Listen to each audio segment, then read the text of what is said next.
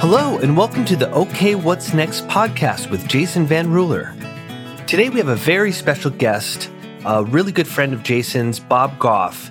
Bob is a lawyer, a speaker, and a New York Times best-selling author. He is also the founder of Love Does and works to promote human rights and education in current and reoccurring conflict zones. Stay tuned. Welcome back to another episode of the OK What's Next podcast with Jason Van Ruler. Today, I am talking with good friend and all-around amazing person, Bob Goff. Bob, how are you? Oh, Jason, I'm just so glad we're talking. This is awesome. It is great to see your face. It really is awesome. What is next? That's great. I think that's what everybody's thinking in so many different levels. They think, what's next for my family? What's next for crazy things that are spreading around the world? What's next in my finances? So I'm just so glad you're doing this podcast. Yeah, well, thanks, Bob. You've been a big inspiration. I know that you've had lots of what's next over the years. So I think you're an expert in this area. Yes, it's like being in the witness protection program, and I didn't even rob anything, but constantly saying, hey, it's a new day, new me. It's all the things that I'm capable of and your listeners are capable of don't need to be the things that we're called to, that we're constantly changing. So I'm thinking about the next version of me. And at 62, there will be fewer next versions of me than there were at 22, but the concept is still the same. I'm constantly changing. The people that were uninspiring to me were people that reached some age, you name it, but then they stopped changing. And I think the plan is a different one, whether faith guides your steps as it does for me, and you're listening or not, just to say, so what am I aiming for? And then take some critical path. How do I get there? Yeah. And one thing that you'll find is true, change. That's true. It's always going to happen whether we want it to or not. It's coming. Yeah. One of the things I remember, speaking of change, is we used to be able to collect these bottles when I was young. It feels like I must be older than dirt because I'm talking about things that they don't have anymore. Bob, you're not a day over 61 in my mind. Not a day over 61. So they had the things and it said redeemable on it. And so now this was before anybody even came up with the word recycling. But the idea is that you would bring that Coca-Cola bottle back that you found in the park, or maybe you drank it at your house, but you bring it to the grocery store and they give you a nickel for it. And it meant that it was like worth it. Like there was something that was worth something. And so what I want to do is things now that are redeemable later. The things that are actually going to be worth it later, like investing in your family, that's redeemable. It just has an infinite shelf life. Maybe some of the things that you're creating, it doesn't mean that everything has to be that way, but something needs to be. What's in it for you? What's in it for me? What are some of the redeemable things that you're doing? Like, what are the things that you're doing now that's worth it? Because you can't decide what's next without asking your question, what's worth it? Yeah, absolutely. Well, I'm with you on family. I mean, I think that's first and foremost. That's the legacy I want to leave, is just healthy kids and kids that have had a lot of experiences and learned a lot about people. And I think also projects like this, I mean, this is going to hopefully last and be helpful to a lot of people, and some writing and things like that. And so my goal is kind of similar to yours, actually. I want stuff that lasts and that helps, I think, is the primary goal. Yeah. Somebody was saying not nice things about somebody else. And they said, he's not redeemable. And I'm like, you know what? I would want to beg to differ. Yeah, because I just think we're all worth it. Now, some people have to peel back a couple layers before you get there. But find that idea of the clarity that comes with it. There's a guy I know named Al. He's in a class that I teach at San Quentin. And Al had been on death row for 30 years. And actually had been scheduled to die twice. They figured out the last meal. He couldn't decide how he wanted to go, so he had somebody pick it for him. But he got taken off of death row, and so he was in the general population, and that's where we met. But they overturned the case. Really? I got a call from Al, and he said that I need a pen. I'm like, dude, you need an alibi. He said, I'm like, I don't get it. Like a pen. Well, like, dude, you're in San Quentin. Is this a trick? What do you mean? Are you trying to pick a lock? And why are you on the phone with me? And it turns out they'd overturned the case. They took him to the front gate. They gave him a debit card with $200 on him and said, "You're out." Wow. That's it. This all happened very fast. And so there was a guy that somebody said wasn't redeemable that actually was. He was calling me from the front of the grocery store because he tried to buy a bunch of what he couldn't have in San Quentin on his first day out, like Twizzlers and all that. And they said, "What's your pen number?" He's like, "Dude, like penitentiary or."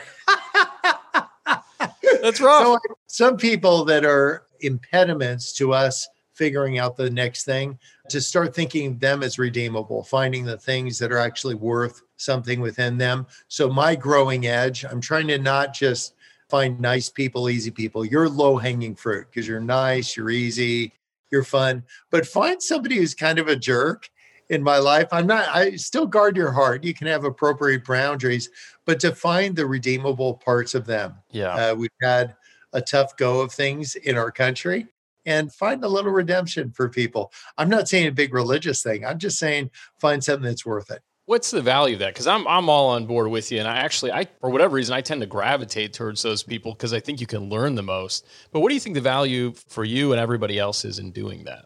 It makes me a little bit more humble when I see people that are kind of cantankerous, and some people are, to just say, you know what? The people that are really difficult to be around don't think they're mean. They think they're right.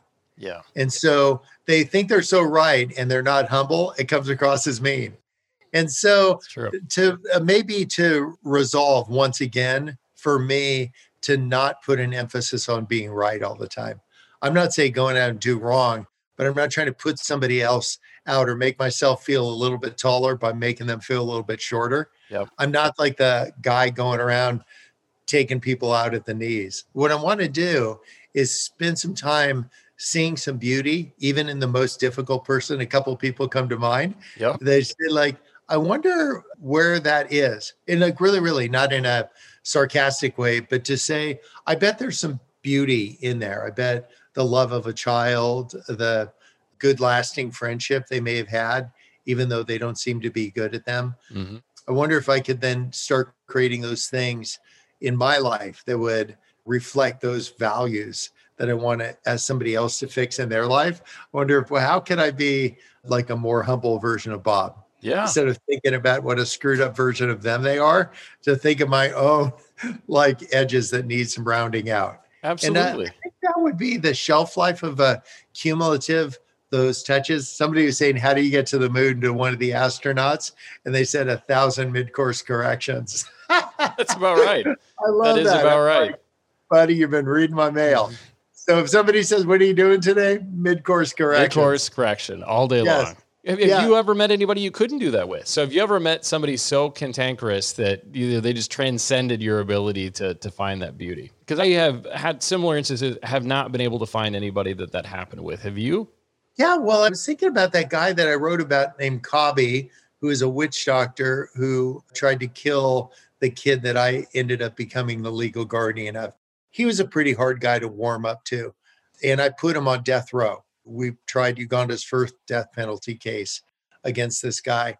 And there's a really dramatic moment in a trial where the judge in Uganda will take the pen, sign the death warrant, break the pen, and throw it off the table. Oh. And he says, what's been done today will never be undone. Like, there's just a finality. Well, that is dramatic. So I'm just so glad that in my life, people have given me like kind of a do-over. The leading edge for me with Cobby was trying to find something that was redeemable in him. And I would be the first to admit, I didn't see it. I mean, like, I'm the guy that put him there. But what I want to do is to say, if I could get in proximity to somebody, what would happen in my life? Yeah. Instead of isolating myself, I'm recognizing that take Jesus and the people that he spent his whole life engaging. Those were the people I've spent my whole life avoiding. Yep. And to say, what if I could get in proximity to some people? The crazy part is that if you're in proximity to them, you might get some on you. Yeah. Like you'll be misunderstood. You'll be, you may not even understand yourself. You're going to hear some ways to describe things that have like laced with a bunch of F-bombs that may not be your first pick in terms of how to communicate. But one of the things that will happen is that it's going to grow empathy. I'll have a point of connection.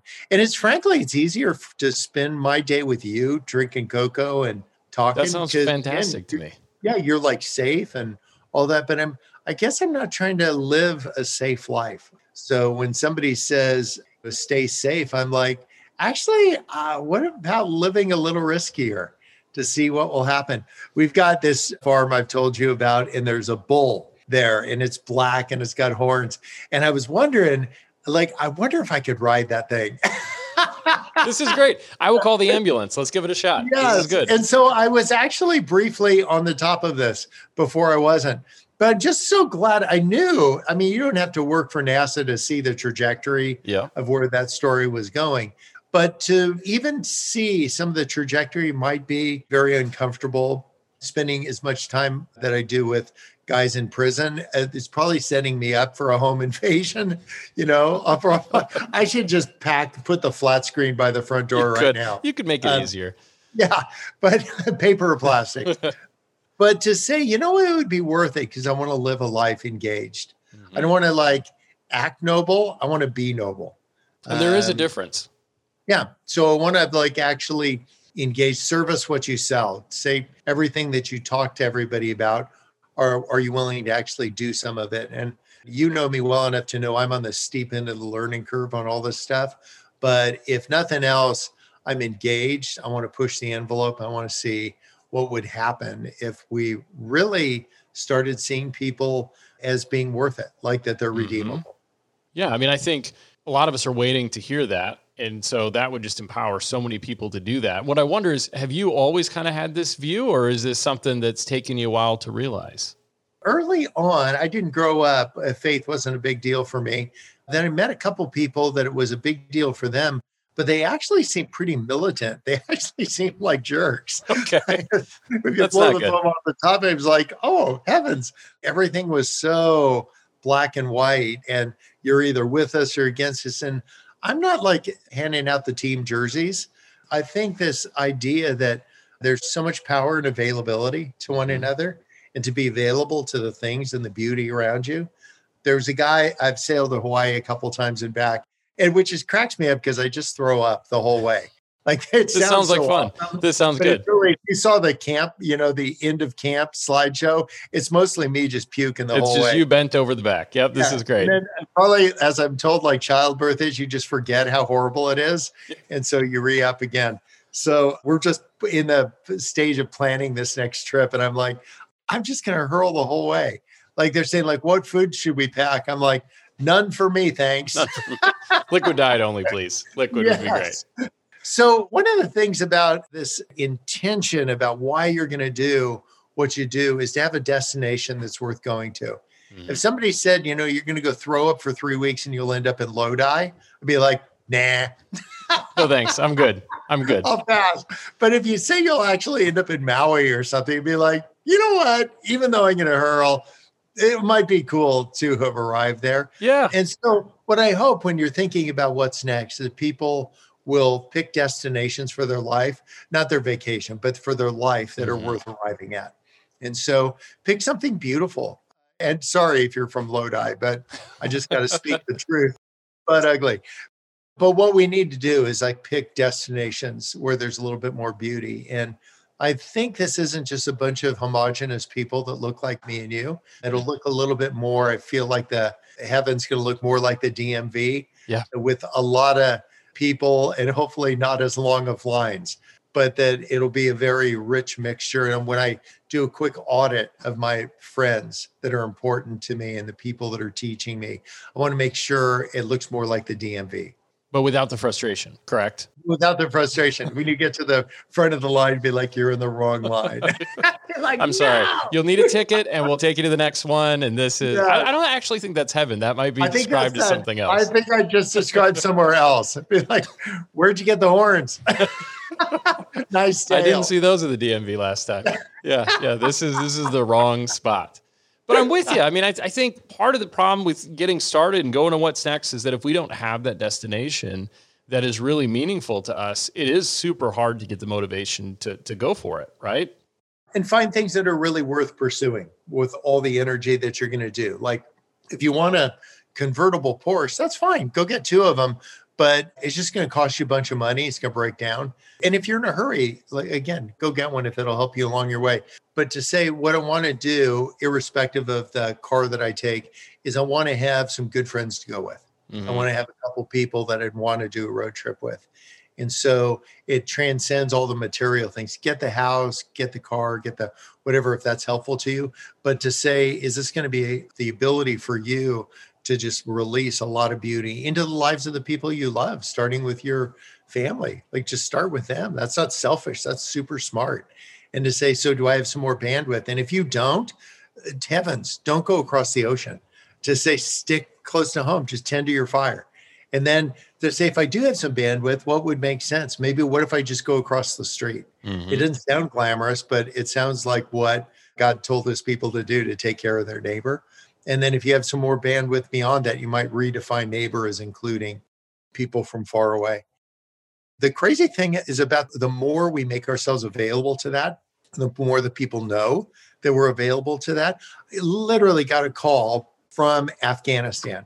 There's somebody in Afghanistan up in the hills because he heard I was in their village. Okay. Here's the thing. The Taliban took over this village in the mountains in Afghanistan. They took all of the tanks from the Afghan military and all their weapons. The military ran away, but the people in the village rose up and took them back. And you know what they did? They painted, I had heard about this. I wanted to see it myself. They painted all of the tanks to look like ladybugs.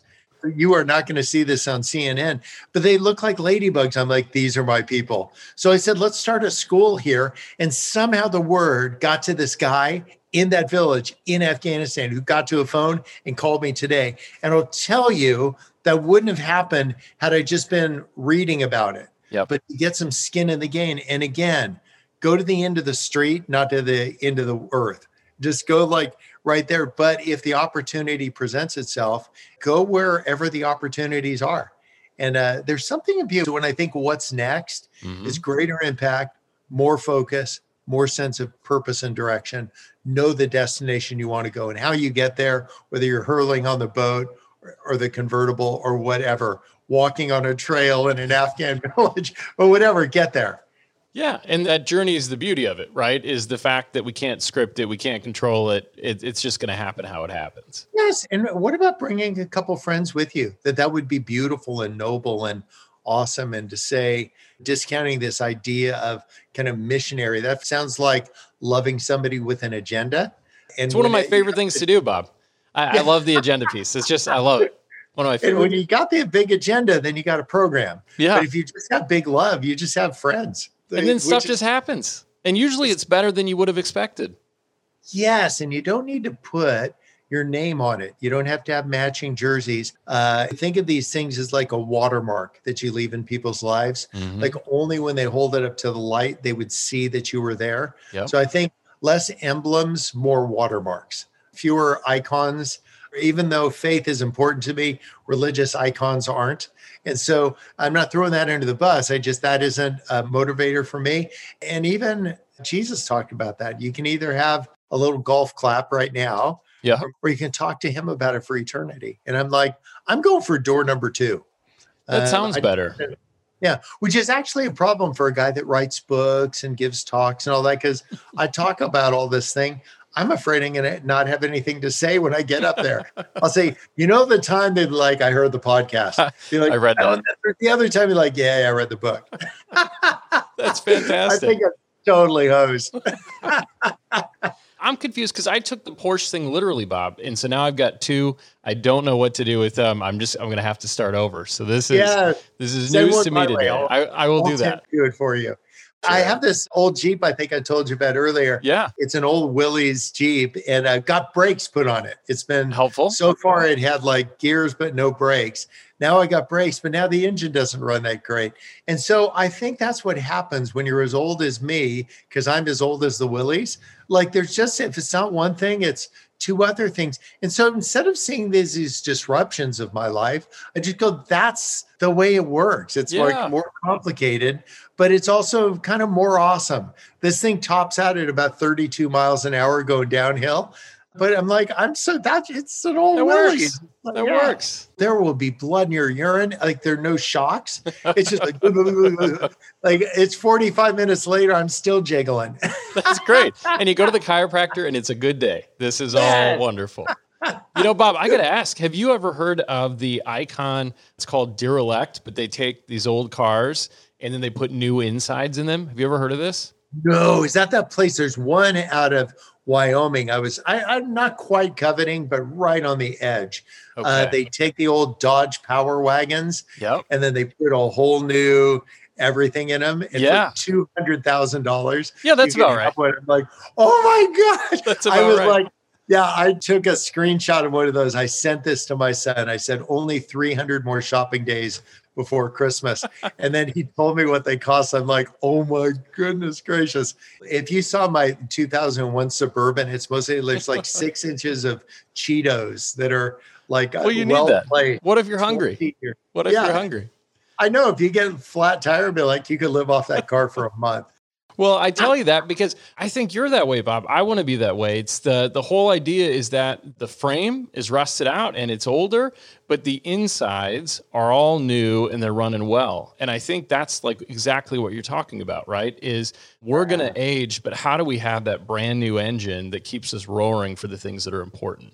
Yeah, new creation. Find the things that are going to outlast you. Find the things that would like actually before you give your life to it.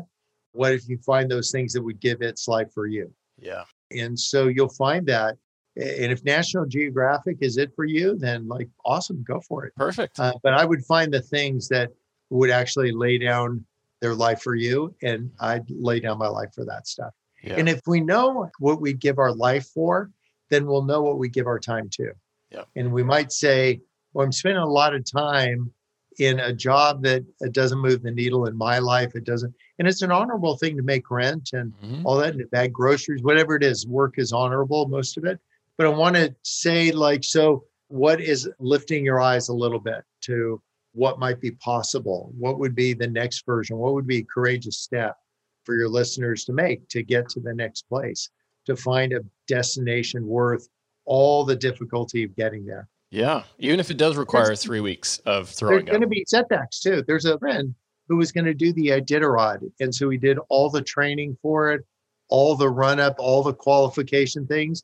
And then COVID happened, they canceled it. He's like, dude, I've been living with 12 Huskies for a year. I've been for nothing. For absolutely nothing. Nothing. But the dogs enjoyed it. The dogs enjoyed it, Bob. It doesn't. They didn't even get the Call of the Wild shout out. There was like nothing. A lot of shivering and curled up with puppies. But he had this beautiful ambition. And he said, you know what? I've trained and I've trained and I've trained, and it's a disappointment. But you know what there is? Next year. Yep. And so what he's going to do, instead of bailing out, some of Job's friends said, curse God and die. He's like, no, I'm going to continue to train and continue to get this. That's the kind of resilience I want. I don't want to like have trust in a circumstance to push me or you off of something really important. Mm-hmm. Absolutely. You know, Bob, every time I talk to you, I leave the conversation inspired. I don't think today is any different. I'm waiting for the day where I talk to you and I'm like, just didn't really do it today, Bob. Same way, grabbing time with you. This has been good. This has been really good. I will link to everything because I think if you're ready to take the next step, Bob is a great help to do that. And Bob, just think the world of you. So thanks for being on today. Thanks a million. Hey everyone, Jason Van Ruler here again. Wanted to check in and just say I hope you enjoyed that episode as much as I did. At the end of every interview, I sit down for a couple of minutes with my journal and my pen, and I write down what I took away from that. And I have to tell you, I mean, this season, I have taken away so much. It's just like I'm learning. This is like a huge education for me. And so I hope it is for you too, and that you're enjoying the show so far.